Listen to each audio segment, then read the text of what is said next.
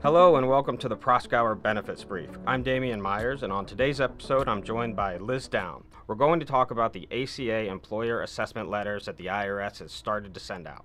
Certainly not a topic that a lot of employers are looking forward to. The employer mandate's been floating around for a couple years, but now the IRS is actually enforcing it, and employers might be seeing some penalties. The employer mandate applies to only large employers, and that's employers with 50 or more full-time employees or full-time equivalents. Now that threshold applies on a control group basis, so if it's an employer that has subsidiaries, you add up all those employees to determine whether or not this mandate applies. If the mandate applies to you, you have two responsibilities. One, you have to provide an offer of minimum essential coverage to 95% of your full-time workforce. And two, even if you do offer coverage to 95% of your full-time workforce, you have to provide affordable and minimum value coverage to all full-time employees. There's two separate penalties. The 95% test is subject to a very large penalty, which we'll refer to as the A penalty. That penalty is assessed on each full-time employee as long as one person gets a credit on the Health Exchange Marketplace. The smaller penalty applies only to full-time employees who get a premium tax credit on the Health Exchange Marketplace. So over the last few years, employers have made large efforts to make sure that they can comply with these two requirements, but they haven't really known when, if, or how the IRS is going to assess these penalties. Well, now we know. In late 2017, the IRS sent out notice that they were going to start assessing penalties by sending letters to employers. Liz, how exactly are they going to do this? So the IRS has started sending out initial notices to certain employers that it has determined owe an employer shared responsibility penalty based on the reporting forms that the employer filed for that particular year. So these initial notices are called a 226J letter, but we'll keep referring to it as the initial notice to keep things simple. The initial notice gives you the bad news right up front, the proposed penalty. Now, when you see it, don't panic. It might not be as bad as it looks. Then it explains the penalty process and how you can respond to the initial notice, and it gives some background on the basis for the penalty. After that, there's a summary table that shows how the IRS calculated the proposed penalty with an explanation of all the information that's in the table. They also include a form called Form 14764 for your response to the proposed penalty. And that form also includes a list of the full-time employees who got a premium tax credit from the Health Exchange Marketplace.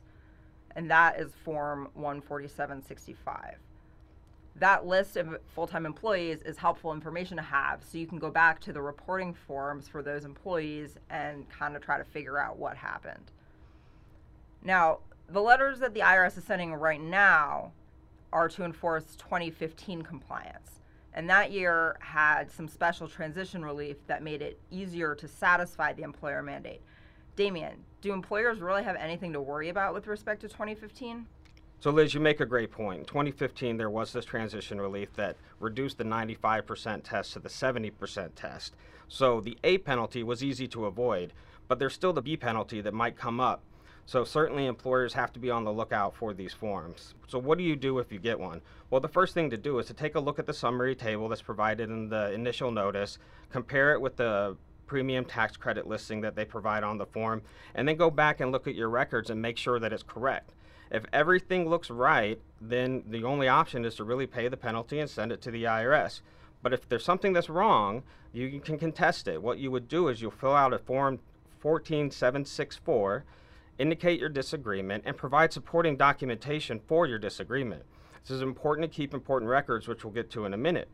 Once you send that to the IRS, they'll either respond with a supplemental request, or they'll just simply tell you that there is no assessment, which would be great news for an employer that's facing a big penalty. So the big question is what steps should employers take to avoid being assessed a penalty? Well, of course, you can make an offer to 95% of your workforce, full-time workforce, and then you can also check affordability and minimum value to make sure that you're avoiding the B penalty. However, discrepancies happens in reporting forms. People may go to the exchange and indicate that they didn't get an offer when they really did. So to some respect, getting one of these notices might simply be unavoidable. So assuming that there's at least a chance that an employer can receive an assessment, Liz, what can employers do to make their lives easier if a 226J hits the mailbox? Our first tip is to keep detailed records on employee status, who is full-time versus part-time, who is a seasonal employee, and to have those records easily accessible. The second tip is to keep your enrollment records from your health benefit enrollment that shows who you made an offer of coverage to, who enrolled in coverage, and records of your affordability calculations, and to be able to access all of that information for prior years pretty easily. Remember, it's 2018 now, and the IRS is just asking about stuff that happened in 2015. That's a while ago. And our third tip would be to, reach out to your counsel and your consultants to say, is there anything else I can be doing in, anticipation of potentially getting one of these notices. And that's really all you can do to prepare. Damien, do you have anything else to add? No, I think that's about it. Thanks, Liz, for these excellent insights, and thanks everyone for joining us today on the Proskauer Benefits Brief. Stay tuned for more legal insights on employee benefits and executive compensation, and be sure to follow us on iTunes.